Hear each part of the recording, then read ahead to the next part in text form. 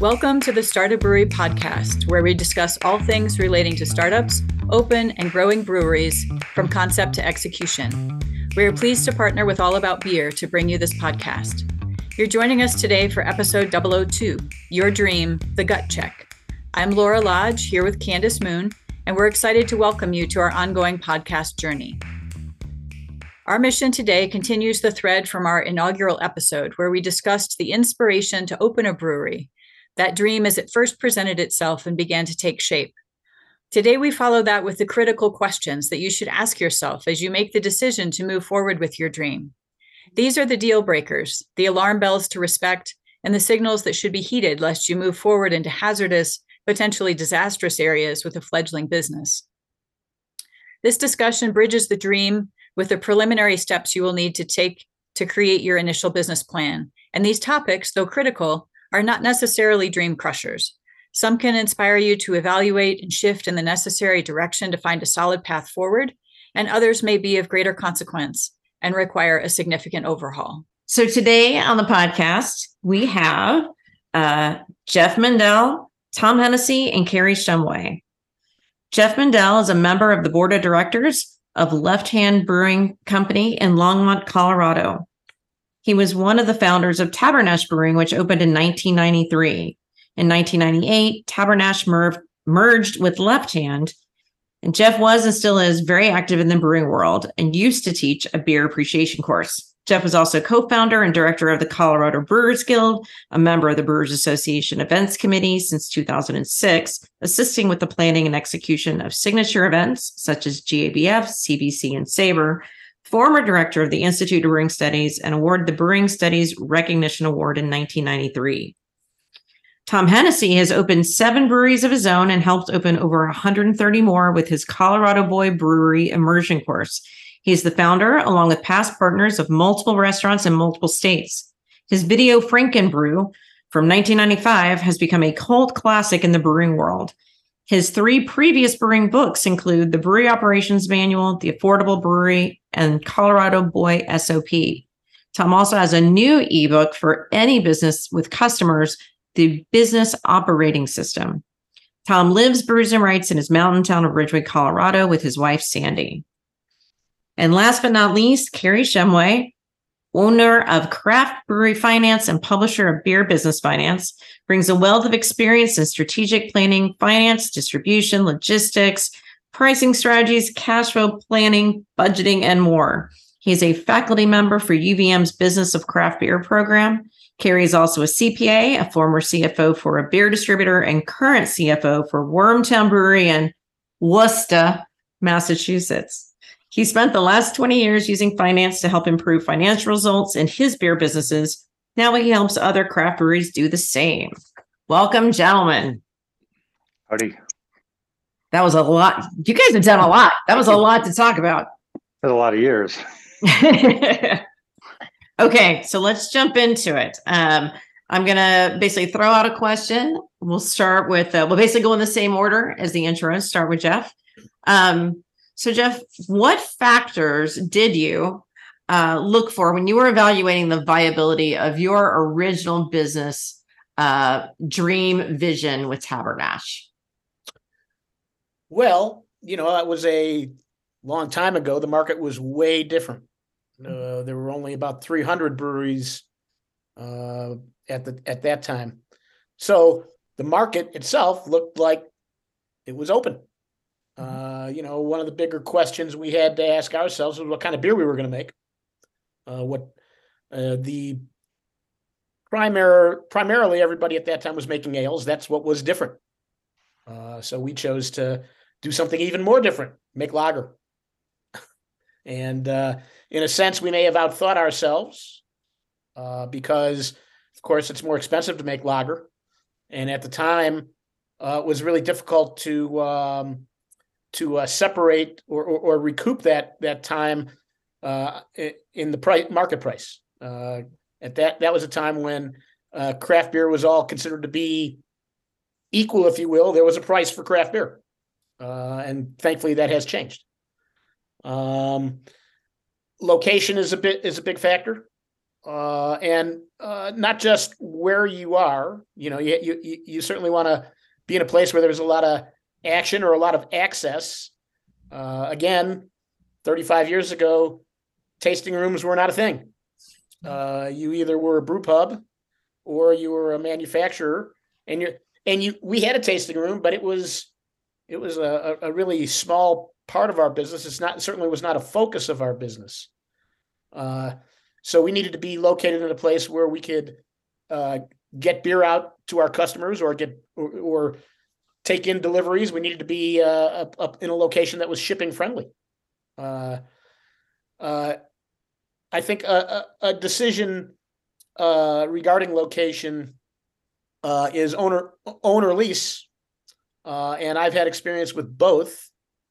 And I think if you can own, I think that's preferable.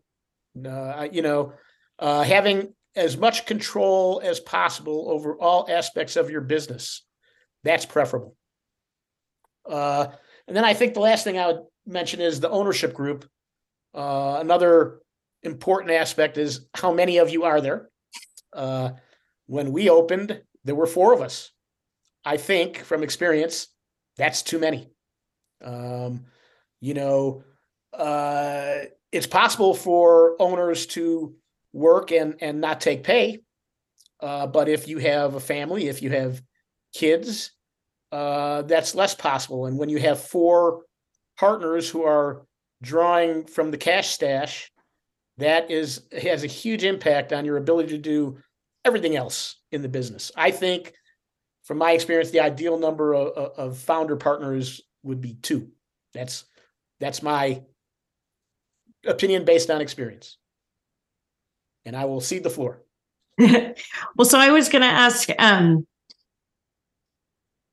were the way you opened, is that the way you envisioned opening, or were some of those changes that you made along the way? Did you originally plan to open with 5 owners, or was it you started with yourself and then added more people? Or no, we were a 4-person ownership group from the start. We felt it would be advantageous from a division of labor. We felt it would be advantageous from accessing capital, 4 networks to tap into. And those were true. But it also makes decision-making more difficult. You need to be decisive, definitive, and oftentimes swift. And getting agreement or consensus among 4 is a greater challenge. And we did not foresee the financial impact that 4 active partners would have on the business. We had, of the 4 partners, 3 were married, 2 had young children, 1 had a wife in graduate school. I was the only bachelor. I certainly could have deferred payment and taken stock or waited, and that would have reduced the cash impact. But everybody wants to be treated equally, and so we all took small pay. We took like $20,000 a year each, but that's $80,000 of cash right there. Mm-hmm. So I think the size of the ownership group is a big deal. Awesome, thank you, Tom. You have worked with, I don't even know what the adjective I want to use, a large number of breweries in addition to your own. What factors do you look for or think about when evaluating the viability of someone's vision? Well, yeah, I agree with Jeff. Almost everything he said. I had 3 partners too, but we already had restaurants when we did our first one. When I added the brewery to our first pizzeria in '93, and they didn't care. I just thought it would be cool back then to do that, and in a way, that's kind of like that's the acorn. It's just that kind of internal fire you have. We've actually been approached by some people that want to take our class because they just want to make money, and we've even turned people down because I'd much rather have the plumber who's tired of being a plumber and has this really cool little location in some little town and just wants to make beer. So to me, it's the desire. And I know Jeff and his partners, and I remember Tabernash, very cool brewery. They must have had the desire. I know Jeff did. Anyway, so that's the first thing.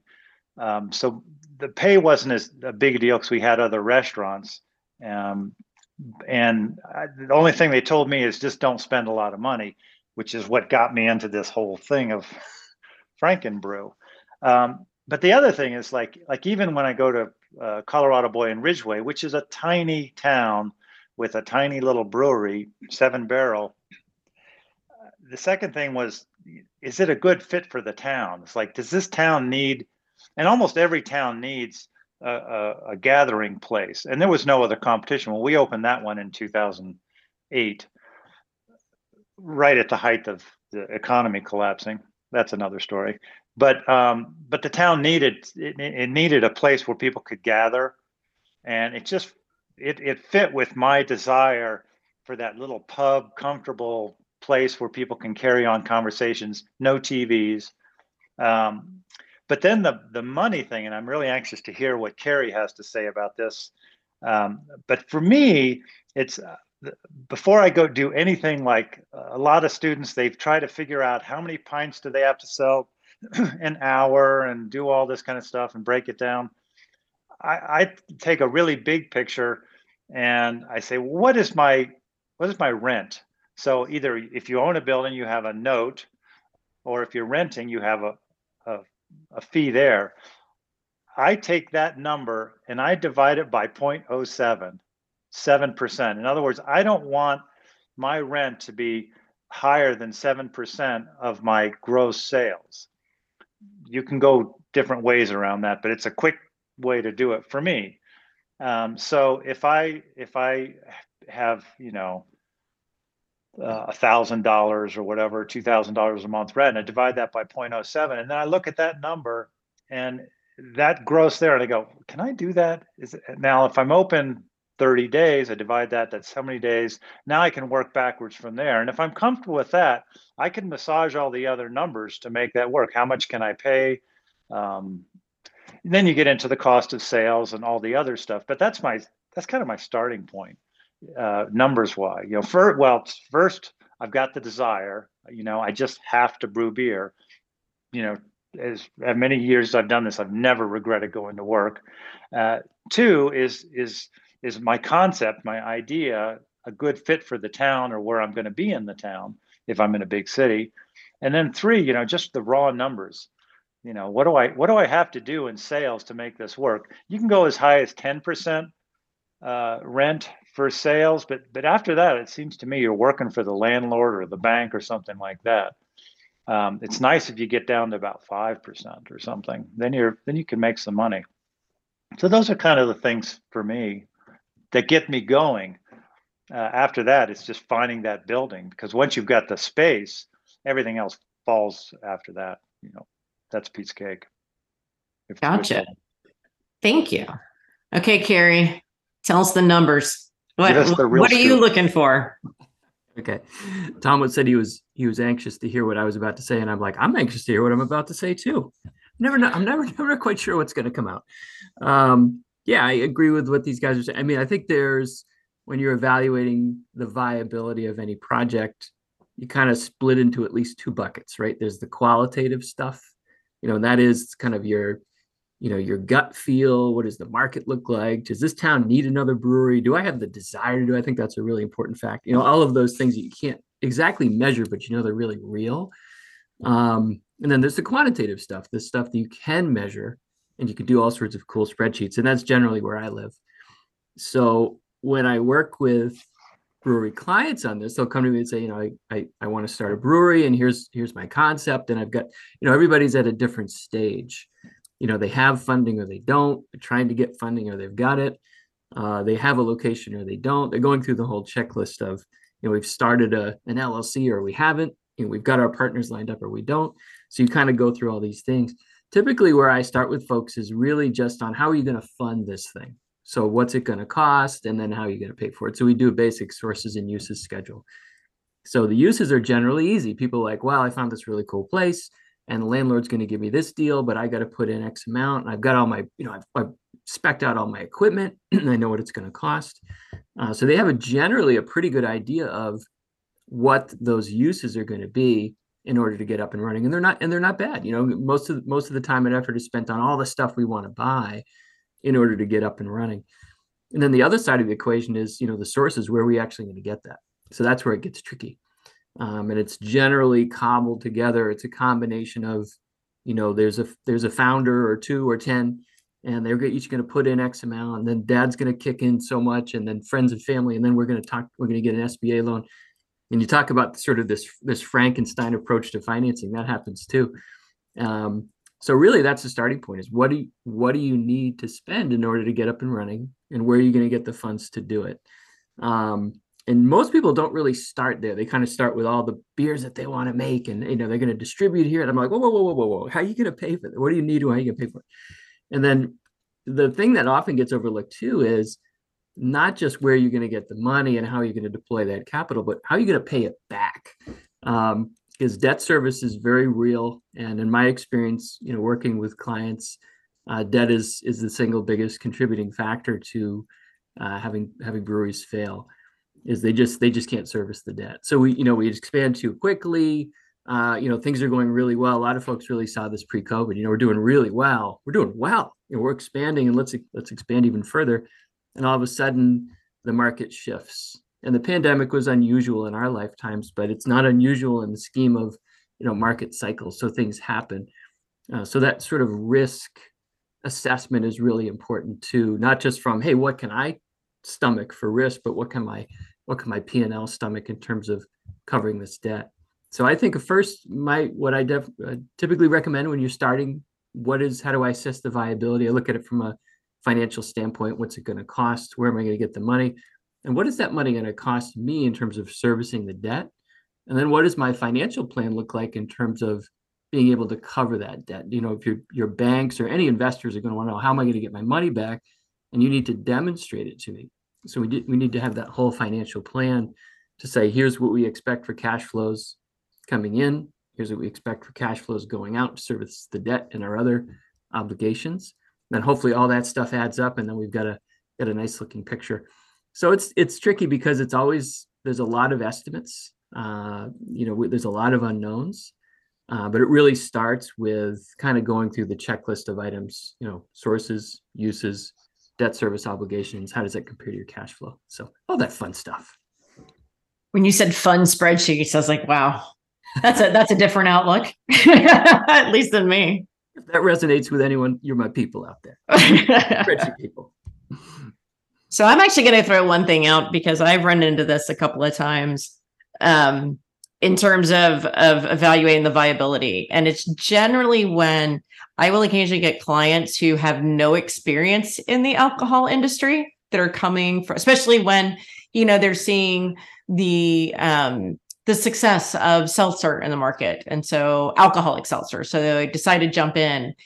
And I definitely think folks need to evaluate the legality of their vision, because we'll get a lot of people who are like, well, I want to make this beer and distribute it and sell it myself to consumers. And you kind of have to explain, well, we have this thing called the 3-tier system, and every state's different, and some states allow things. But I've definitely had to have that conversation with more than one startup. So again, that can definitely, unfortunately, make you modify your vision. Jeff, did you want to add to that? Well, the subject of trademarks. We have now somewhere in the neighborhood of 150,000 beers out there in the market with different names. And so, it seemed like right from the start, you'd want to enlist the help of a trademark attorney just so you know that you're in the clear. It can be very disruptive to your business to find out sometime after you've made your investments and started doing business that you're using a name that somebody else already owns. It's intellectual property. So. Very true. Very true. I'm sure we're going to have a whole episode on trademarks at some point in time. That's a good one. So, Lots of stories. I have a question for Carrie. This is kind of maybe beyond starting the brewery, but at what point and how long do you have to have a track record before you can go back to your lenders and renegotiate your terms to get more advantageous financing? Yeah, I think it depends on a number of factors. I mean, I typically advocate for, build a relationship before you actually need it. And most people don't want to because they don't really want to hang out with their banker very much, or their CPA. That's me, or their lawyer. Sorry, Candace. But we know the drill. So I think the first response I would have is it never hurts to ask. I really believe that building your professional team is super important, right? So have a good relationship with your CPA, with your attorney, with your banker, and so forth, your insurance person. All of these people, first and foremost, they're people. They're human beings. They want to help. They really do want to help you. And we're in a great industry because they love beer too.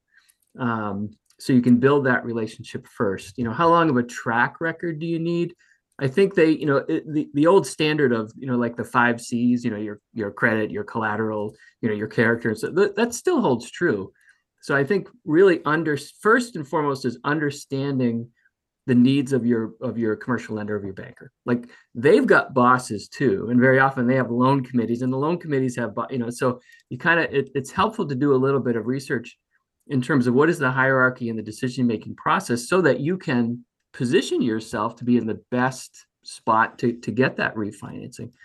The last thing I would say is that, the bankers are going to be your advocates so long as you keep them in the communication loop. If you decide, oh, I got bad news, I don't really want to tell that person, that's actually not a good way to go because they don't like surprises. Most people don't, and particularly they don't like bad financial surprises.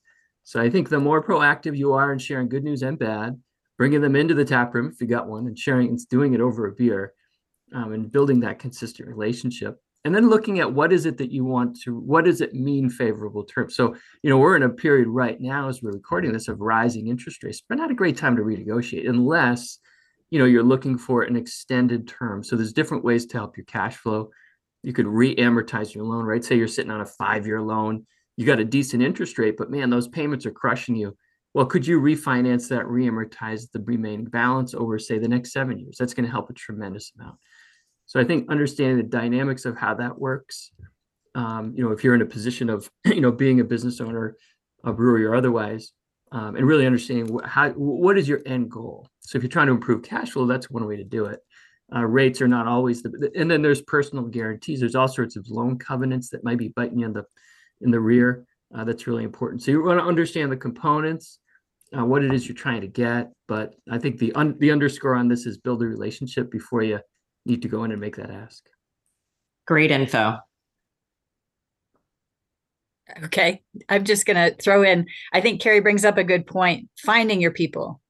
I think there's a lot to be said for finding the attorney that understands and you can relate to, and you feel is comfortable with alcohol regulation, and, finding people who understand the industry and finding people who have time for you, who support your vision, who understand your vision, who believe in your vision, because I think it's super important to have those educated, experienced advocates.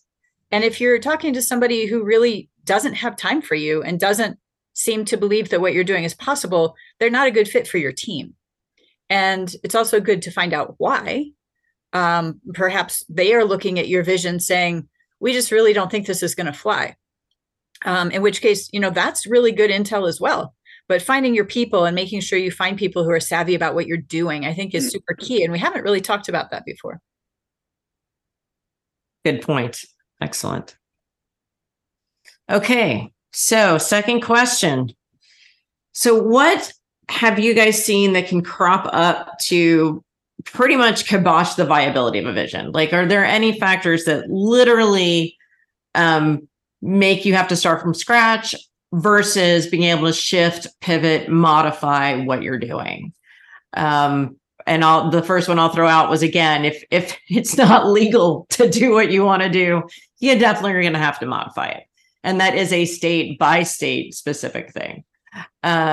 Jeff, what have you run into? Well, we had a real life situation where location fell through at a critical time.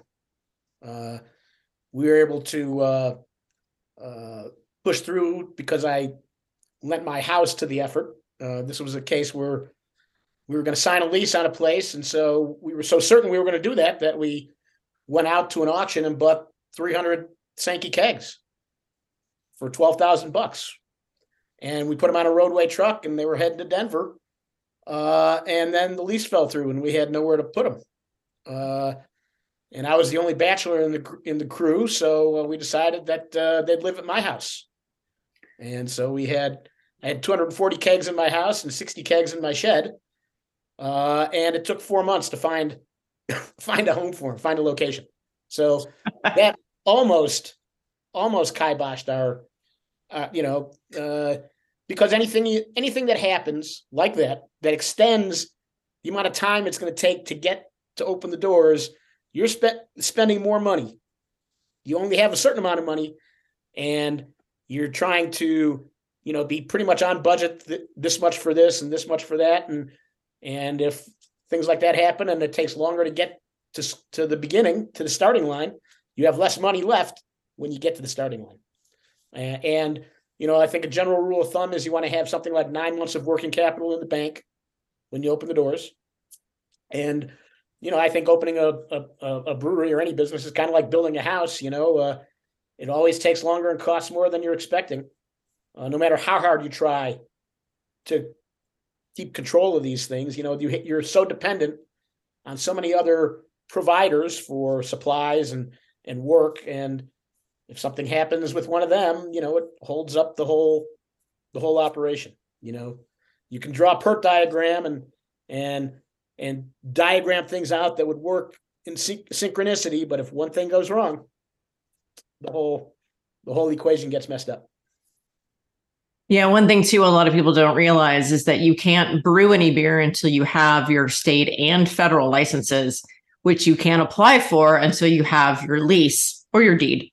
So you're looking at a period of time of no income as part of that process. I think a lot of people don't realize that. If you'd want to compress the process as much as possible, so you have as much left in the bank when you open the doors.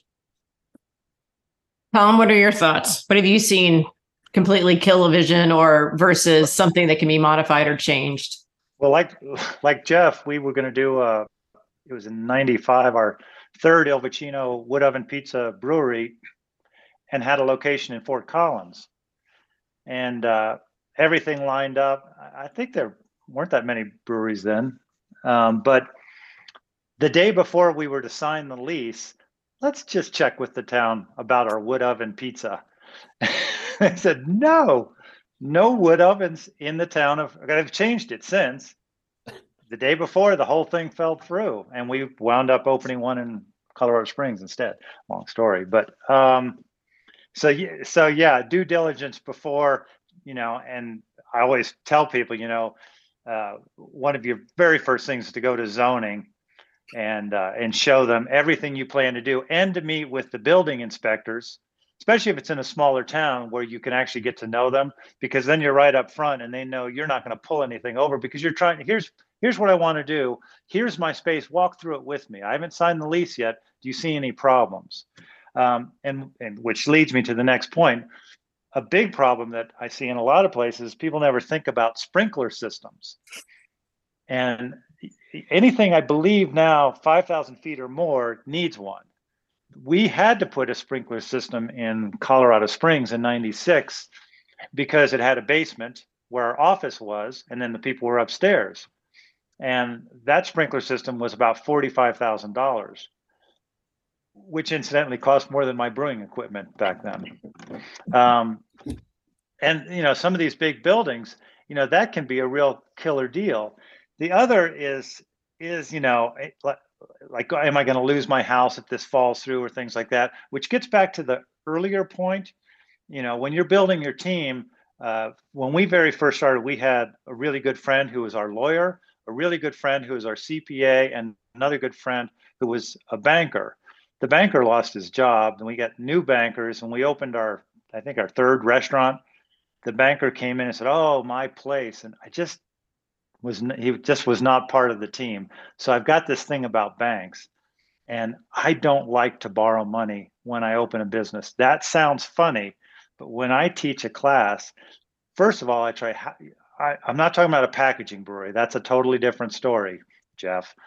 But I'm talking about a brew pub. You know, if you can get an existing restaurant, coffee house, bakery, something that's already zoned for food, probably already zoned for liquor, you can put a system in there, and you can open a brew pub for $150,000. So if you've got $150,000 that you need to do, well, you might have a 401k, you might have, some savings, things like that, where you can come up with maybe 100,000 on your own. You still need another 50, or you need 75. You can probably find enough family members or friends to say, give me $10,000 as a loan. I'm going to pay you 10% interest. And the collateral is this equipment that you can see every day. And I'm just going to write an interest check every month, 10%. So $100,000, that's, $833 a month is your payment. And part of the deal, I can add some principal to that and start paying you off. This one person, this one cousin who lent me $10,000 is a real pain in the ass. Well, I'm going to pay him off first and get him out of there. And then I can offer premiums. You get some free swag, you get a little bit of beer. And now I've got these 4 guys or 10 that are goodwill ambassadors out in the community saying, hey, check this place out. So, for me, I don't want to lose my house. I don't want to lose stuff. So I don't want to go to a bank. If I'm opening a place like Jeff has, yes, it's capital intensive. And anybody that's survived as long as Jeff, they know what they're doing. But I push everybody else to stay away from shelf space. Let's talk about brew pubs. You'll be much happier, make more money. That's my story. And Nice. I would just like to add one other factor. Tom talked about zoning and the wood-fired oven. ADA access. Yes, is an important factor. And if your building doesn't have it, our building didn't have it, then that's an unanticipated cost. And it's expensive to build a cement ramp with a steel rail. I can tell you that. Right. Can I just add one more thing then? So if you've got a space, you've written a letter of intent, you've kind of locked it up for 30 days or 45 days, and you do a quick drawing of what it's going to look like, really get that building inspector to do a walkthrough with you, because they'll point out all those little things really quick, and you can then factor that in before you commit. Because there's always going to be something that jumps out at you. And at some point in your process, some government official is going to throw something at you that just makes no sense in every single deal. Just be ready for it. You're going to go, what? But everybody has their stories. For sure. Okay, Carrie, what in your world? Boy, it's tough because there's so many things that can go wrong. And there's a big checklist. So I am a fan of checklists and spreadsheets, which is not surprising. But so I guess I would say when we were, so in a previous life, when we would be sort of mergers and acquisition type stuff, we would have these massive due diligence checklists. And you really would have to go through them because you'd forget, oh, that's right, I got to check with this, I got to check with that. So I do think it's very important for folks to have a resource like startabrewery.com. So you can go there and go through, what should I be looking for to kind of stress test this idea.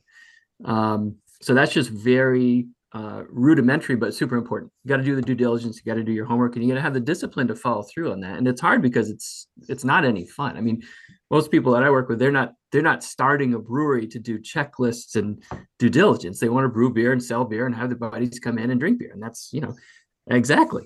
But in order for this to be viable, so what I see that can kibosh the vision is really kind of falling in love with an idea and sort of getting all Pollyanna about and not really looking at what's actually right in front of you.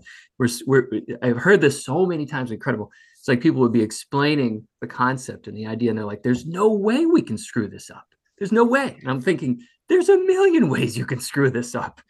And it's probably going to happen if that's going to be your attitude. So we got to go through the checklist. I'll go back to my bread and butter, which is on the finance side, is if the numbers don't work on paper, they're probably not going to work in real life. So I would advocate for not only doing, that planning process, and looking at, your startup capital requirements and how you're going to fund it and so forth, but really stress testing that as well and saying, all right, what's sort of a best case, worst case scenario? Very simple approach, but we tend to get fairly aggressive when we're projecting sales. Oh, it's going to be incredible. And we tend to be very conservative when it comes to projecting our expenses. We're not going to have to spend, I'm going to do all this, and it almost never works. So really being, introducing a little bit of reality, even if it's just on paper, even if it's just, you can always, change your spreadsheet. But I would definitely run a couple of different models and say, is this thing really going to work? And then I'd look in the mirror and ask some questions relative to your own risk tolerance, because losing your house is a real thing. I'm working with clients that are on the verge of losing their homes. And nobody wants to be in that position. And it's when you go into business, you're taking a measure of risk. You simply can't avoid it. I like what Tom was saying is, if you can bootstrap this thing, by all means. If you can fund it through your own cash flow, by all means. But that is tough because, it's a lot of sweat equity, and most folks fall in love with this visions of grandeur and want all the best, shiny, newest things. That's just kind of how it is, at least in my experience out there. So really stress test your numbers. You don't want to be in a position where you're like, I can't make payroll. The bank's, pull my loan. This whole thing just can kind of collapse pretty quickly if you're not careful. So before you even get to that point, I'm going to bring it right back. Do your spreadsheets, do your stress tests. If it works on paper, all right, then you got to go execute that plan. But yeah, I'd look really closely at your own risk tolerance as to how much you can take there. So, Carrie, do you tell people who want to brew beer and drink beer and have beer for their friends to drink to stay a home brewer? I'd say you probably got a lot of great choices, right? Within a 10-mile drive of your house. Why don't you go enjoy those? No, people don't want to hear that.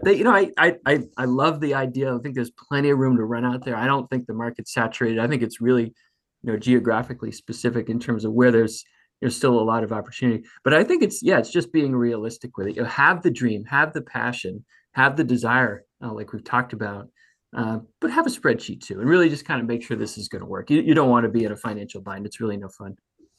Yeah, I've heard a lot of brewery owners say at the end of the day, you still have to run a business. It's a business. And a lot of my brewer clients who started their own breweries are a little, I don't want to say surprised, but maybe disappointed that they have to spend more time running a business than actually brewing beer. Laura, what did you want to add?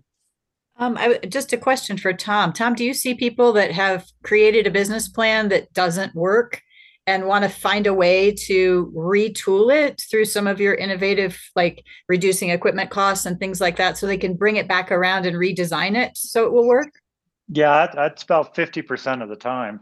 They usually show up like Carrie was saying, with these beautiful brewing systems, and visions of, $2 million in sales and menus that are 3 pages long, but they have no restaurant experience. And I mean, I don't want to be rude, but I just want to tear their business plan up. And usually in our class, we start from scratch. Let's make this happen. And Carrie, I am a spreadsheet geek. And the only thing I love more than spreadsheets are checklists. I have a checklist every day of everything I do. And so people, they come to the class, they want to get their hands on the stainless steel. They want to put their rubber boots on, and that's running a brewery. But yes, we're going to do all that, but no, we're going to go through spreadsheets. We're going to go through numbers. We're going to figure out how little you can survive on. What's a worst case scenario? What's a best case scenario? And we're going to synthesize your whole business. Like what is it really about, and what are its chances of survival? So did I answer your question? Yes. Okay. Jeff, did you want to add something? Well, a couple of things. One, just to go back to Tom's point about not wanting to borrow money and not wanting to have any collateral, and Carrie's point about my partner Eric Wallace. I guess you could say he has balls of steel, because he had his house on a loan for 20 years. Carrie was talking about risk aversion. Eric obviously has a tolerance. We tried for 10 years to get him to take his house off the loan, and he was comfortable enough to keep it on that as collateral for an additional 10 years. It's only been like 10 or 11 years since he took the house off as collateral. There are people in this business who have that tolerance, and it is important, as Carrie says, to try and understand what your tolerance is, because putting your house on a loan is a huge risk. And especially, it's one thing if it's just you. Like me, I was a bachelor me and my house, my little shack, no big deal. But you got a kids, you got a family, that's a big deal. Mm-hmm. The other thing is, I think that most people who want to get into the brewery business, there's passion, there's excitement, and we're primarily thinking about making beer and selling beer. And in my experience, a brewery business, particularly the type of brewery business I'm involved in, is one of the most complex businesses I can actually imagine. The number of different functions and skills that need to be brought together to make this happen, the number of issues that we do not consider employee handbook. What are we going to do with our brewing waste? All mundane things like that do not create excitement, that don't sound like they have much to do with our desire to make and sell beer, but are really important to operating the business. And so, one of our roles as educators and mentors is to inform these people that making beer is really a tiny part of what this business is about. It's the vehicle, but there's so many other things around it that need to happen, that need to be in place for you to be able to make beer and sell beer. And I think a lot of people are naive about that when they want to get into the business. Yeah, I know. I tell a lot of people. So I every couple of years I do a craft brewery, or actually I guess craft beverage business plan class for San Diego State University. And the most interesting class of that is we have someone come in and kind of walk them through a pro forma. So I do see spreadsheets. I don't teach the spreadsheet class, and I think this is one of the biggest gut checks is, here's your vision. You got to price it out. As many expenses as you can think of. And then what money do you believe is going to be coming in? And I mean, the guy who works at, who actually will be on next week's podcast, William Camacho, like, it's much as like, okay, here's your space, here's your system. If you bid, what's your price per square foot? So your rent based on where you're located. And then if you were to brew 24/7, what is the most beer you can make in a week if you wanted to brew that often? And then you basically just run all the numbers. And then the one thing he doesn't have them put in the spreadsheet is what they're going to pay themselves. And so he's like, did you break even? And people are like, yeah. He goes, and you haven't paid yourself yet. And it's amazing how many people are like, oh, And, and again, and that also goes to the partner question, Jeff, that you were talking about earlier, is that, I also point out to people, it's really hard for one person to open a brewery by themselves. It's not impossible, but there are just so many things, like you were talking about employee handbooks, so many things you have to think about and get done. And there's only 24 hours in a day. And most people would like to have, like to sleep, have a life outside the brewery. But to try and remember everything that has to get done is really hard sometimes when you're one person. And if most of my clients don't have the money to hire people to do all those things, like they're responsible. And I've seen numerous spouses become the de facto business partner numerous times because they kind of just got drafted in. And next thing you know, they are the business partner. So, I love that part where like the light bulb goes off, like, wait, I'm not going to make any money. Like at least not that first year. And so I joke that whoever I can talk out of opening a brewery, I've done a huge service that day. So Laura, we've seen a number of people that have said one of the ways to determine if you really want to do this is to take a period of time and go volunteer. Live in a brewery, live the daily routine, live what it would take to do that, and get to know as much as you can first and see what it would be like. Do any of you advocate that? What does that feel like, or is that kind of a false sense of reality? Well, I think if you can do it, definitely, because we haven't talked about the biggest headaches, I believe, owning a brewery, and number one is your employees, especially these days because there aren't any. And number two is just those regular customers that are drunk and that want to talk to you forever, no matter how busy you are. Oh my God. If you're gonna have a brewery, make sure you have a back door. Colorado Boy and Ridgeway doesn't have a back door. So if you want to leave at the end of the day, you got to walk through all those people drinking and they won't let you leave. You need a back door.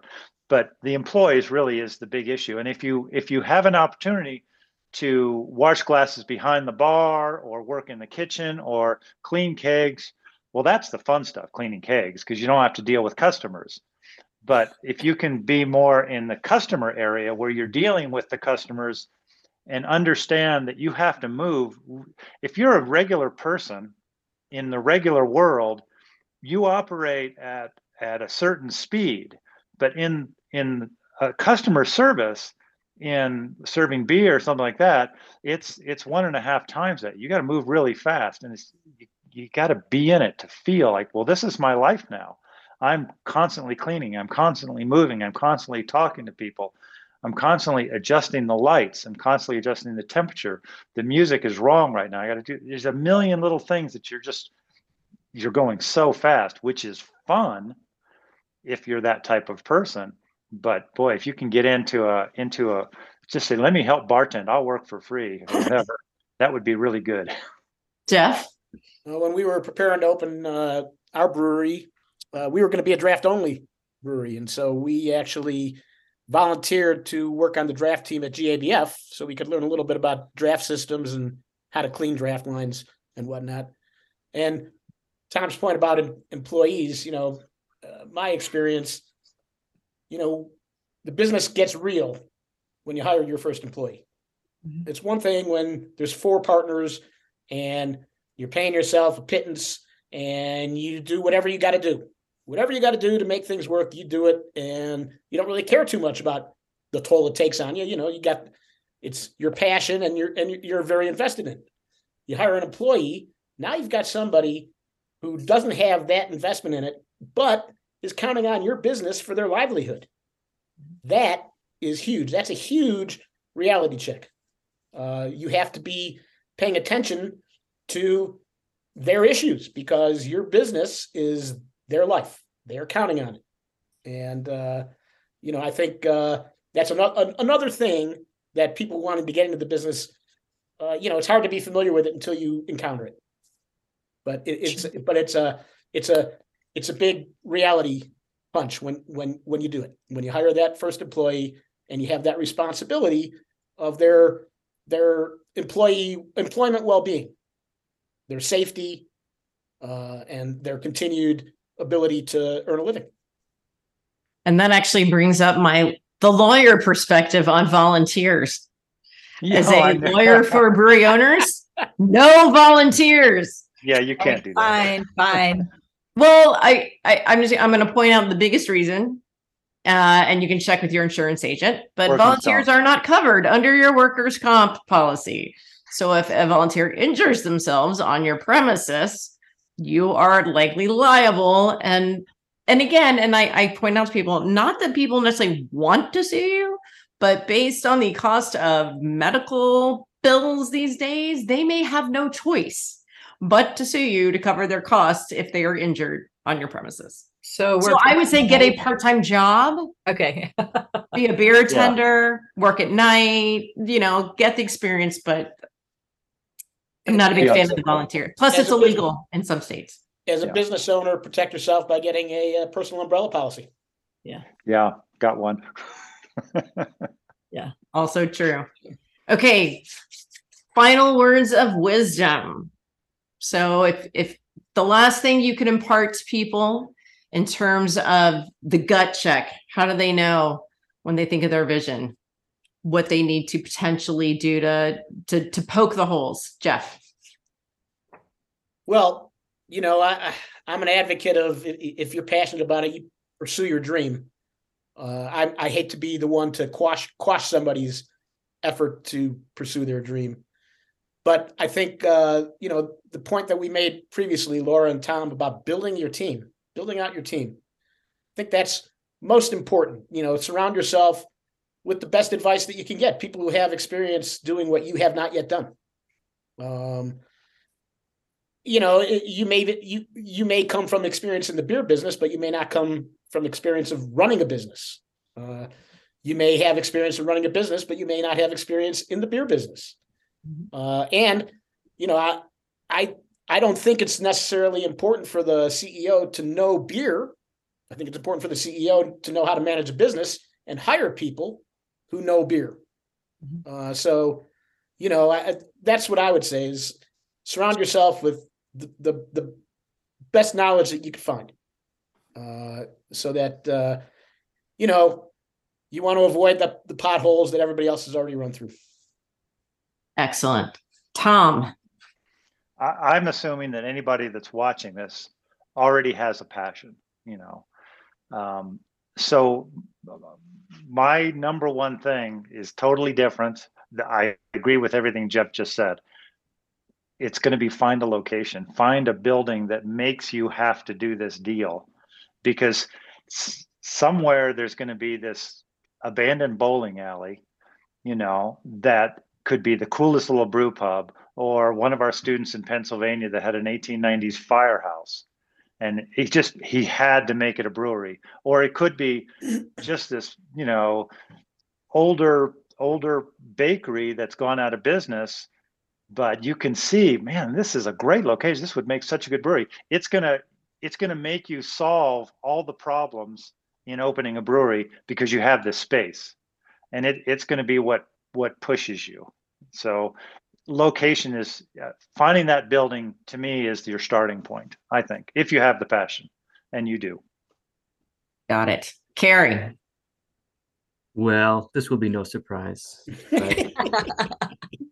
I would say the first thing you got to do is you got to have a financial plan on paper. And it's interesting. I say it repeatedly because most people don't have one. Even those that are in existing business, I'll say, oh, you have a plan. Oh, no, not really. Well, why not? And the reasons are primarily like, oh, it's going to take too long. It'll be obsolete as soon as it's done. What's the point? I mean, things are going to happen as they happen anyway, right? I'm like, well, not really. I mean, if the financial plan will be your roadmap, to get where you want to go. And if we don't identify and quantify where we want to go, we don't know where we're going to end up, and we might not like it. So I would say for folks that are listening to this, that are really excited about building a brewery and getting started, creating that financial plan is a lot easier than you might think. And we can really break it down into some simple steps. Doesn't have to be crazy.